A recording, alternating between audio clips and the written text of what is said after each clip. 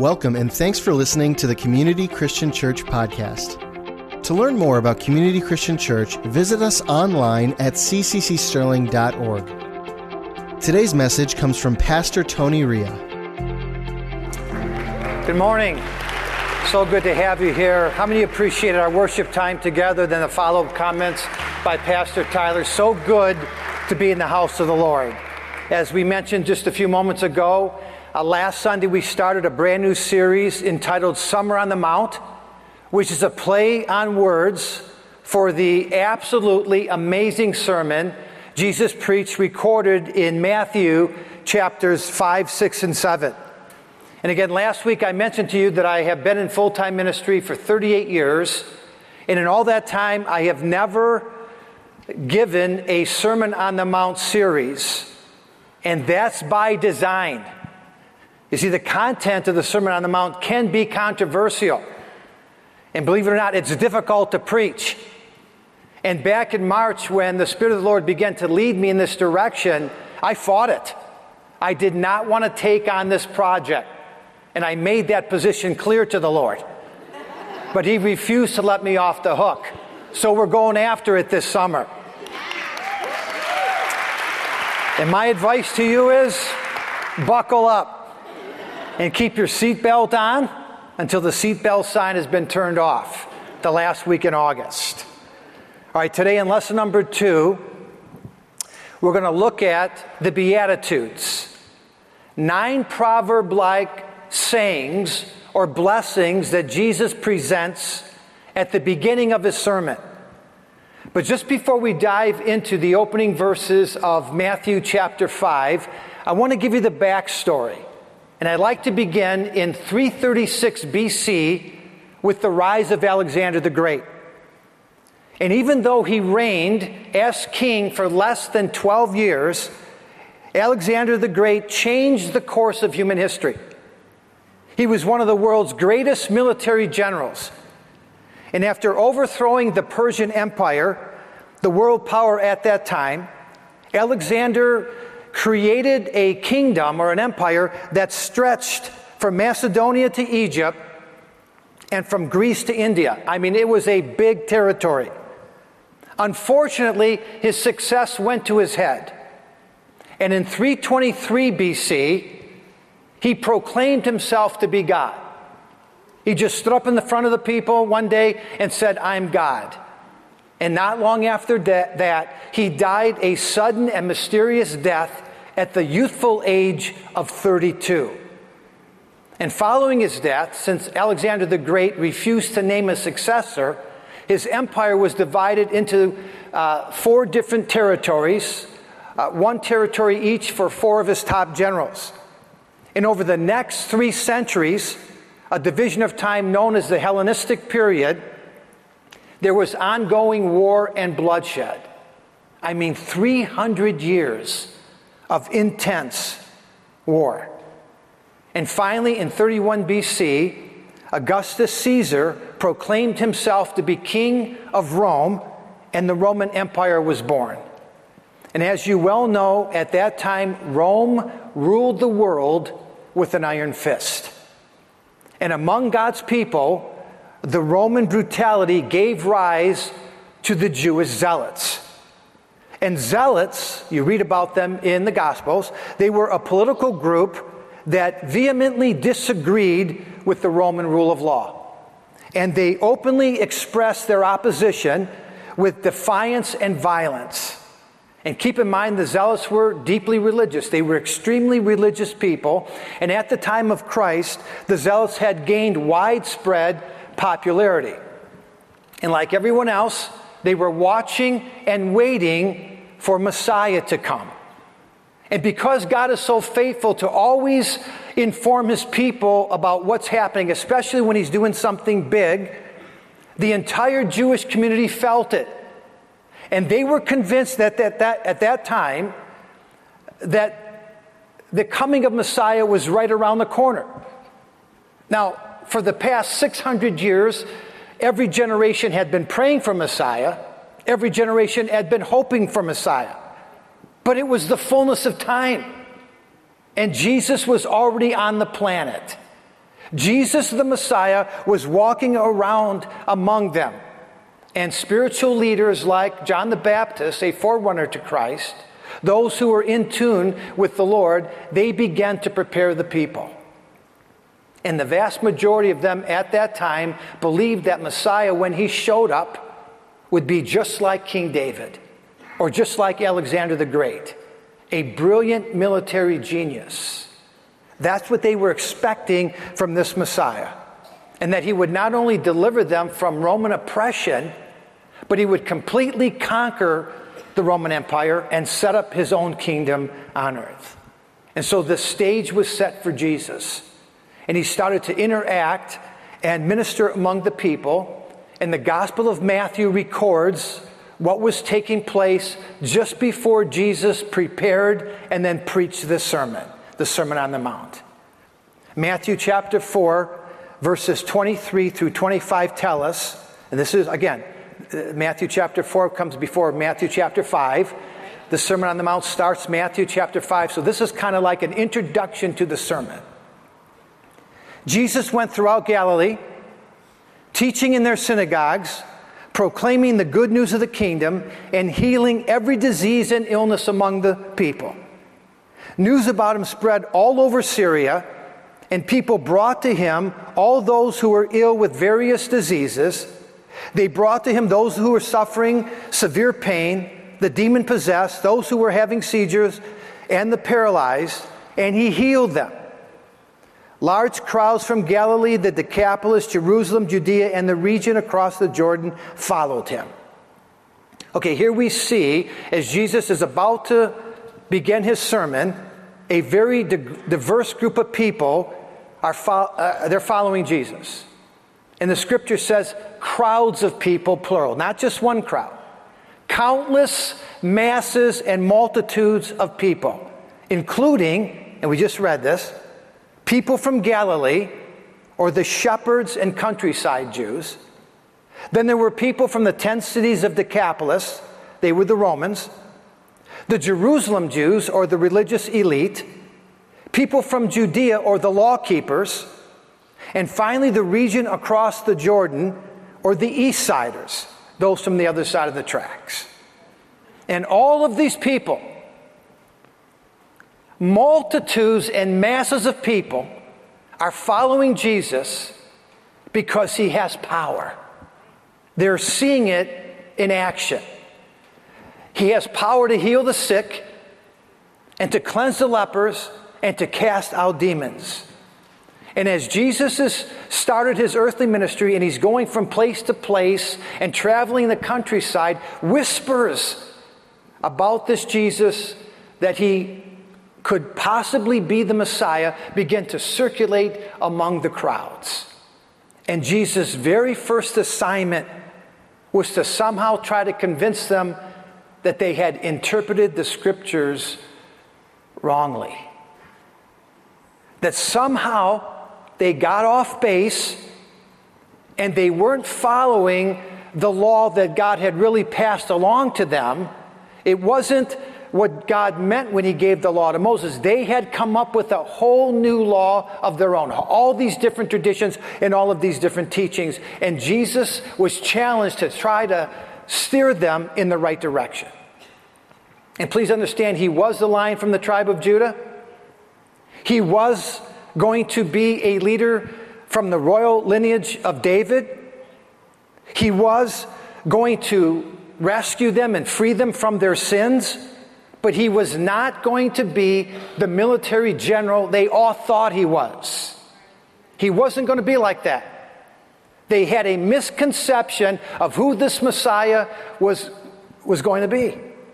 And Jesus came with a message to change their attitudes and remove their hearts of stone, replacing them with hearts of flesh. Remember, he quoted from the prophet Isaiah, and he said, this people, referring to the Jewish people, they honor me what? With their lips, but their hearts are far from me. So Jesus didn't come with a sword like they thought he would. He came with a message to change their hearts. That's what the Sermon on the Mount is all about. It's not a brand new teaching. It's not all of a sudden Jesus giving fresh revelation and truth. He came to correct the error of their ways. And he came to go after their hearts. How many know? We look at this message today and nothing has changed. He's still very concerned about the hearts of his people. All right, let's begin reading Matthew chapter 5 and verse 1. And we're going to go through this slowly. I feel the need to give you this disclaimer. Expository teaching is really not my forte, but we're going to try to do this. Bear with me, okay? Chapter 5 and verse 1. Now, when Jesus saw the crowds, he went up on a mountainside and he sat down. His disciples came to him and he began to teach them. All right, please see with me that Jesus was teaching his disciples. He prepared these lessons and he was communicating truth to people who were following him, people who called him rabbi. But even though he prepared the message for his disciples, he wanted his disciples to hear what he had to say, he was also well aware of the other people in the crowd who were paying attention and those who were listening to him. And so his target audience is not just his disciples. He's talking to them, he's teaching them, but he also includes in his thoughts and in his prayers the Jewish zealots, the tax collectors, the teachers of the law, and everyone in between. And we know they were all listening because when you get to the end of the sermon in Matthew chapter 7, recorded in verses 28 and 29, the Bible tells us when Jesus had finished saying these things, when he finished the sermon, he said to men, okay, we're done. The crowds, the what? The crowds, the multitude of people, not just disciples, but everyone who was listening, they were amazed at his teaching because he taught as one who had authority, not as the teachers of the law. So in his early stage of ministry, Jesus had already gone viral.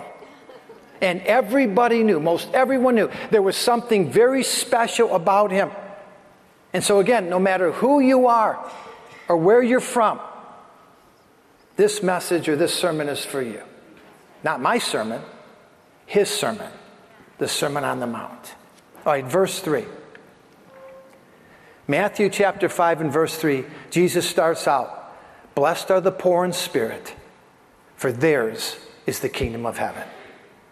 This word blessed, repeated 9 times in this short little passage, is so much more than just a physical or spiritual blessing, what we typically call a blessing. It literally means supreme or genuine happiness. Supreme or genuine happiness. An emotion that goes far beyond being in a good mood or having a smile on your face or experiencing some level of joy because something good has come your way. The blessing. The divine and genuine happiness that Jesus is talking about here can only come from having a clear conscience, knowing that you're in right standing with God and that you are participating in kingdom of heaven living, which is so much different than what we're used to. And at the very top of the Beatitude list, Jesus makes the statement, blessed are the poor in spirit. Blessed or genuinely happy are those who understand the power of humility. That's exactly what that statement means. Poor in spirit meant to shrink back or to humble yourself. And to be poor in spirit is to recognize our utter dependency before the Lord. That apart from him and his grace, we have nothing of value or nothing of worth to offer our God. Here Jesus is saying, regardless of your position or stature in life, the kingdom of heaven is marked by spiritual dependency and spiritual need. Something that we're not real crazy about. We like to be self-sufficient. We like to do things on our own, get the job done ourselves. Poor in spirit means we are depending upon God. In the opening words of this sermon, blessed are the poor in spirit, must have hit the Pharisees and the religious leaders right between the eyes. because they were steeped in arrogance and self-importance, the exact opposite of what it means to be poor in spirit. And they paraded on the street corners and in the marketplaces, making sure they told everybody how special they were and how much better they were than everyone else. And they always had to have the best seats wherever they went. They always had to be first in line. They prayed long prayers, read their resumes publicly, and just drew attention to themselves. And do you remember what Jesus said regarding the Pharisees and the scribes and the religious leaders? Do you remember what he said about them? Don't be like that. Jesus said, I appeal to you, I beg before you. Do not engage in that kind of arrogance and pride. In Isaiah chapter 66 and verse 2, God said, these are the ones I look on with favor, those who are humble and contrite in spirit. In Psalm 51:17, David models this for us. He says, my sacrifice, O God, is a broken spirit, a broken and contrite heart. You, God, will not despise. And so with the Sermon on the Mount, the very first statement Jesus made is a critical one. Blessed are the poor in spirit, those who understand apart from God, we have nothing to offer, because in the kingdom of God, there's no place for pride. All right, Matthew chapter 5 and verse 4. Blessed are those who mourn, for they will be comforted. Blessed are those who mourn. The idea here is to mourn or grieve or to lament our sin. To actually feel bad about our sin. Please note, Jesus didn't say, blessed are those who say, I'm sorry. Or those who acknowledge they have a few issues that they need to deal with. Jesus said, there is a tremendous special blessing that comes to those who mourn. In other words, check this out, happy are the sad. Happy are the sad. Doesn't make much sense to us, does it? Because the kingdom of God is so much different than our culture. 2 Corinthians 7:10 says, for the kind of sorrow God wants us to experience leads us away from our sin and results in salvation. That's what repentance is supposed to do. Lead us away from sin. And we display godly sorrow when we mourn and grieve and lament our sin. Spiritual mourning leads to repentance and change. And that's why in Ecclesiastes chapter 7 and verse 2, Solomon said, it's better to go to the house of mourning than to the house of feasting. Given the two, I like feasting. And there's a time for feasting and fine dining, for celebration and for laughter and having a good time. But there's also a time for fasting and lamentation. The scripture says that's healthy for our souls. And we can find healing in that place and transformation and change. We don't have to continue to live with the same shortcomings and the same weaknesses. Because when we take the time to literally grieve when we sin and miss the mark, that is what's going to lead us to repentance. And Isaiah 61 verses 2 and 3 says Jesus came with that very mission to comfort all those who mourn and provide for those who grieve, to bestow on them a crown of beauty instead of ashes, the oil of joy, and a garment of praise. We sang all about that this morning. This is what Jesus came to do. On the other side of mourning and grieving and acknowledging our sins are these wonderful blessings that he provides for us. He came to comfort us. All right, blessed are the poor in spirit, blessed are those who mourn. And then Matthew chapter 5 and verse 5, blessed are the meek, for they will inherit the earth. The word meek means gentle and yielding. And please understand, meekness is not weakness. Some people think that. Amen. Not even close. In the kingdom of God, again, different than our world, oftentimes meekness translates to strength. And when Jesus was talking like this, the people in the crowd who had the most trouble with this concept were the zealots, because they practiced violence. And they believed in taking things by force. They were married to the sword. And the zealots would soon learn their lesson the hard way. In Matthew chapter 13, verses 1 and 2, the Bible tells us that one day as Jesus was leaving the temple in Jerusalem, one of his disciples said to him, "Look, teacher, what massive stones, what magnificent buildings." As far as the eye could see, beautiful buildings. "Do you see all these great buildings?" replied Jesus. "Not one stone here will be left on another. Every single one will be thrown down or torn down." And sure enough, following a zealot-led rebellion against Rome in AD 70, Emperor Titus marched on Jerusalem and he burned it to the ground. This is in our history books. An estimated 1 million Jews were butchered and slaughtered to death. Thousands and hundreds of thousands more were tortured and enslaved.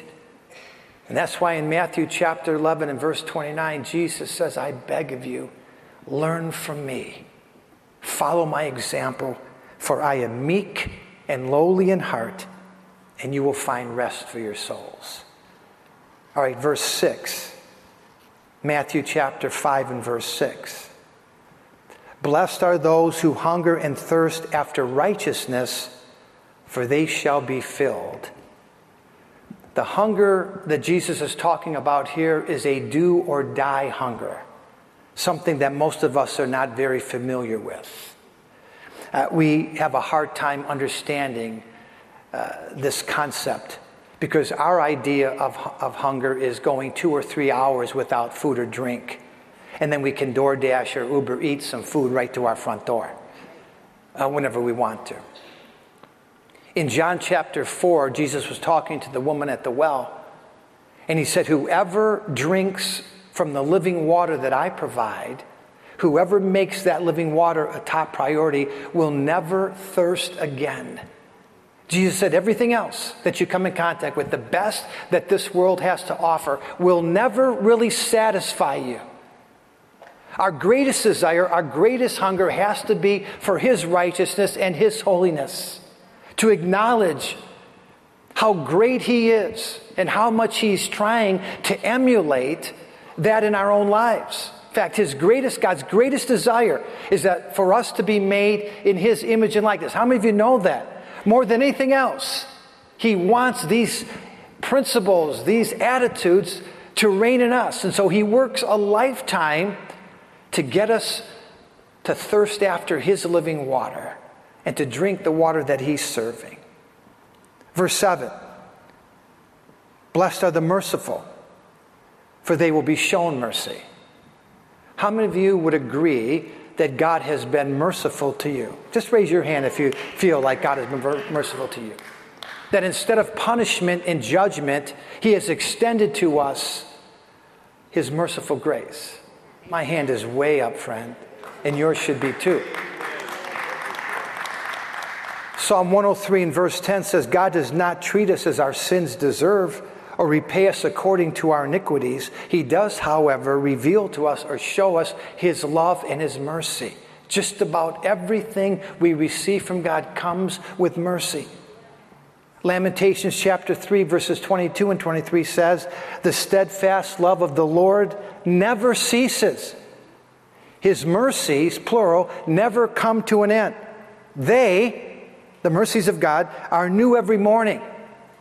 Every single day, God is serving up fresh mercies for breakfast. Every day.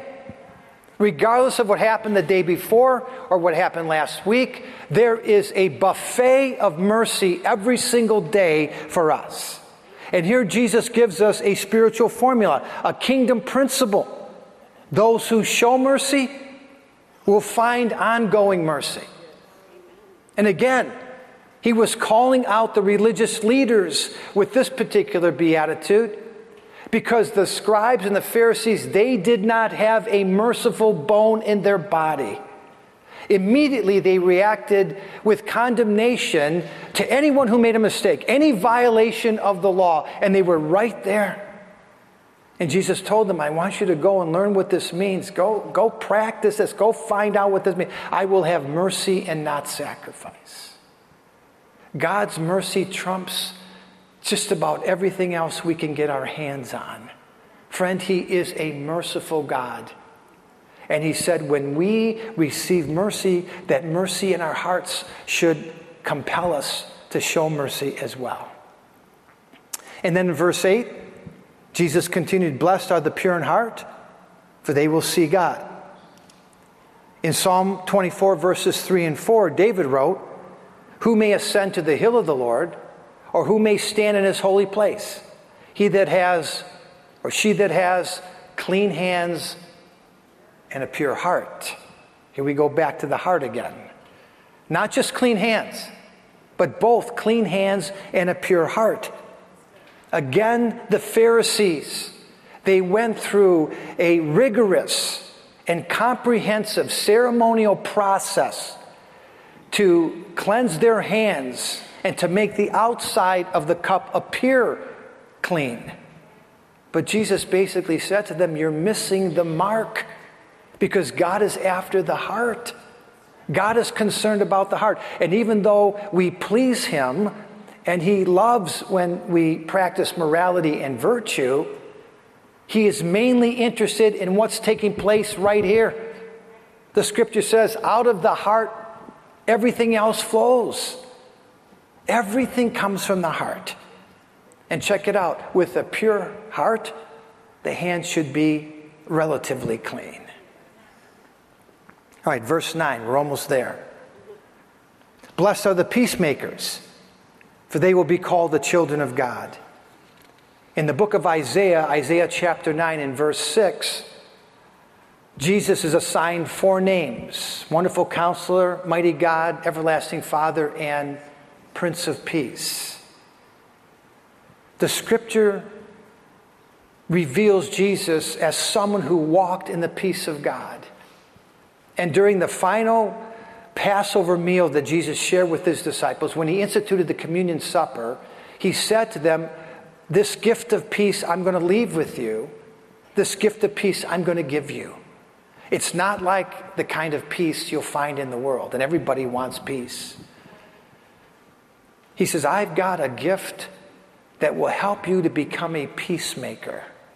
Because when you have this gift that comes from me, when you have this peace and this rest in your heart, then you will be in position to continue along the same lines and express that peace to the people around you. James chapter 3 and verse 18 says, peacemakers who sow in peace reap a harvest of righteousness. And in the kingdom of God, the best way to make things right with God, right with yourself, right with the people around you, is with an attitude of peace. And so we should desire not to add conflict, but to try and eliminate it whenever we can. All right, let's finish up here, verses 10 through 12. Blessed are those who are persecuted because of righteousness, for theirs is the kingdom of heaven. Blessed are you when people insult you, persecute you, and falsely say all kinds of evil against you because of me. Not because of you, but because of me. Rejoice and be glad, because great is your reward in heaven. For in the same way they persecuted the prophets who were before you. Again, Jesus is making it very clear that his followers, his disciples, the people that are locking into his teachings, they're going to be different from everyone else. There is going to be a marked and clear distinction between the people of God and the people of the world. And I think it was probably around 25 or 30 years ago when the church came up with this brilliant idea that if we looked more like the world and talked more like the world, thought more like the world, behaved and acted more like the world, then maybe the world would embrace the church a little bit better. And maybe they would listen to what we had to say, and they would not reject the message that we have. Jesus was basically saying here, it's probably not going to happen. Religious persecution is here to stay. It always has been, it always will be. The scripture says they hated Jesus without a cause. They persecuted him. And if they hated Jesus, they're not going to like us very much. Now, I'm not suggesting we add to the disdain or disagreements, that we don't heap on additional reasons for people to hate us or persecute us, but to deal with the fact that we're not going to be liked all the time. Jesus said, when this happens, because of your faith in me, because of your devotion to me, great is your reward in heaven. And when Jesus finished these Beatitudes, right, this is just the opening segment of his sermon, just a short little time into the sermon. He's got these great crowds of people following him. They're all listening to what he had to say. And when he finished sharing these 9 Beatitudes that I just talked to you about, I can only imagine what some of the people in the crowd must have been thinking, especially the zealots. Like, are you kidding me? This guy just gathered the largest audience that has ever met together for a religious event. And there was so much expectation and so much hope. All he had to do was capitalize on the energy in the room and fire us up. If he would have just given us our marching orders, we would have immediately left this place and turned on the Romans in a heartbeat. Doesn't he know how much we're willing to die for the cause of Christianity? Doesn't he understand that we would lay down our lives for the cause right now? Yeah, Jesus understood that. In fact, with these Beatitudes, that's precisely what he was asking them to do, to lay it all down. The problem was they didn't understand the cause. Again, the cause was wrong. They had a misinterpretation of what God had in mind. And I'm wondering, as we bring this message to a close this morning, if even today,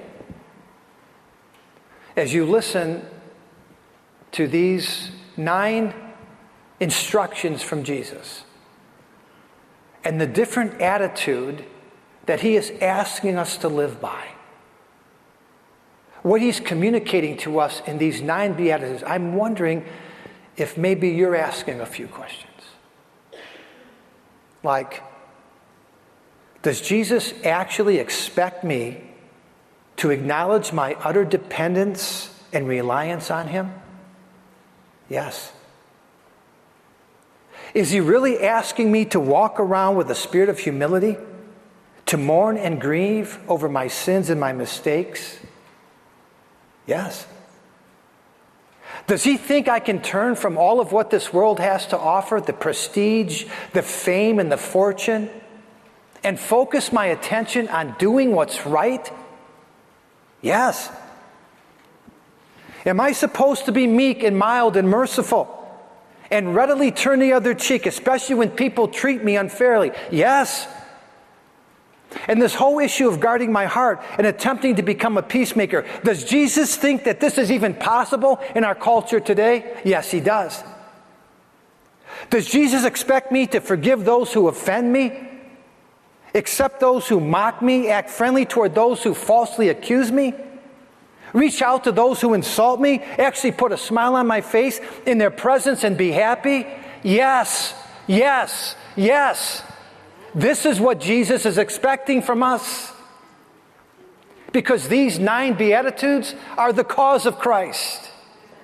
This is the message, the ageless, timeless message that he's communicating to us today. Just as valid, just as significant and influential as it was 2,000 years ago when he preached it. Amen. Because I think sometimes the church has the wrong idea of what God wants from us. In the same way that those expecting the Messiah to appear had kind of got their wires crossed a little bit, and Jesus was attempting to figure it all out and to teach them the right way. I think the church has got this idea that is much different than the cause of Christ. And we've got to get this right. Friends, we've got to get this right. We can't just read over these 9 instructions that Jesus gives to us about how to act and how to think and how to behave and just say, well, that's nice because they needed that back then. We, the church, need it today. We have to have it.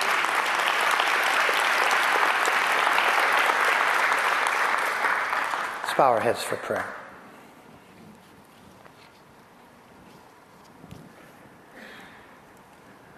Father, we take just a couple of moments this morning. We reflect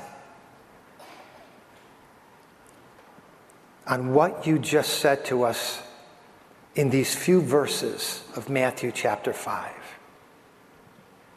We're not going to be able to remember them all. But you said there's a blessing, there's a genuine happiness, there's a fulfillment, there's a satisfaction, there's a spiritual fulfilling that comes to us when we're poor in spirit, and when we mourn, and when we're meek and merciful, and when we hunger after righteousness, and when we're pure in heart, and when we become peacemakers, and when we understand, Lord, that serving you is going to bring some persecution our way. And yet, we are going to follow the example that you gave to us, because you're asking the church to make some adjustments today so that we could be a powerful force in our world. Lord, there were zealots in the crowd that day, and all you had to do was say go. And they would have done everything they could to wipe out that Roman army. But you taught them there was a different way. They didn't understand it at the time. They wanted to carry a sword, but you said no. And I pray, God, that something would happen in our hearts in these days as the Spirit of the Lord is ministering to us. You haven't called us to a place of forcefulness or arrogance or thinking we're better than everyone else. You haven't called us to a place of demanding to be first or reading our resumes in front of everyone or showing how great we are in our own strength. You're asking us to be fully dependent upon you and understand that when we're poor in spirit, that marks a difference in the kingdom of heaven. I pray, Lord God, that we would hear clearly the message of the Holy Spirit today. And we wouldn't just roll over the top of it, but we would allow it to go deep down in our hearts. Do these things for us, Lord, individually and collectively. We pray in the name of Jesus. Amen.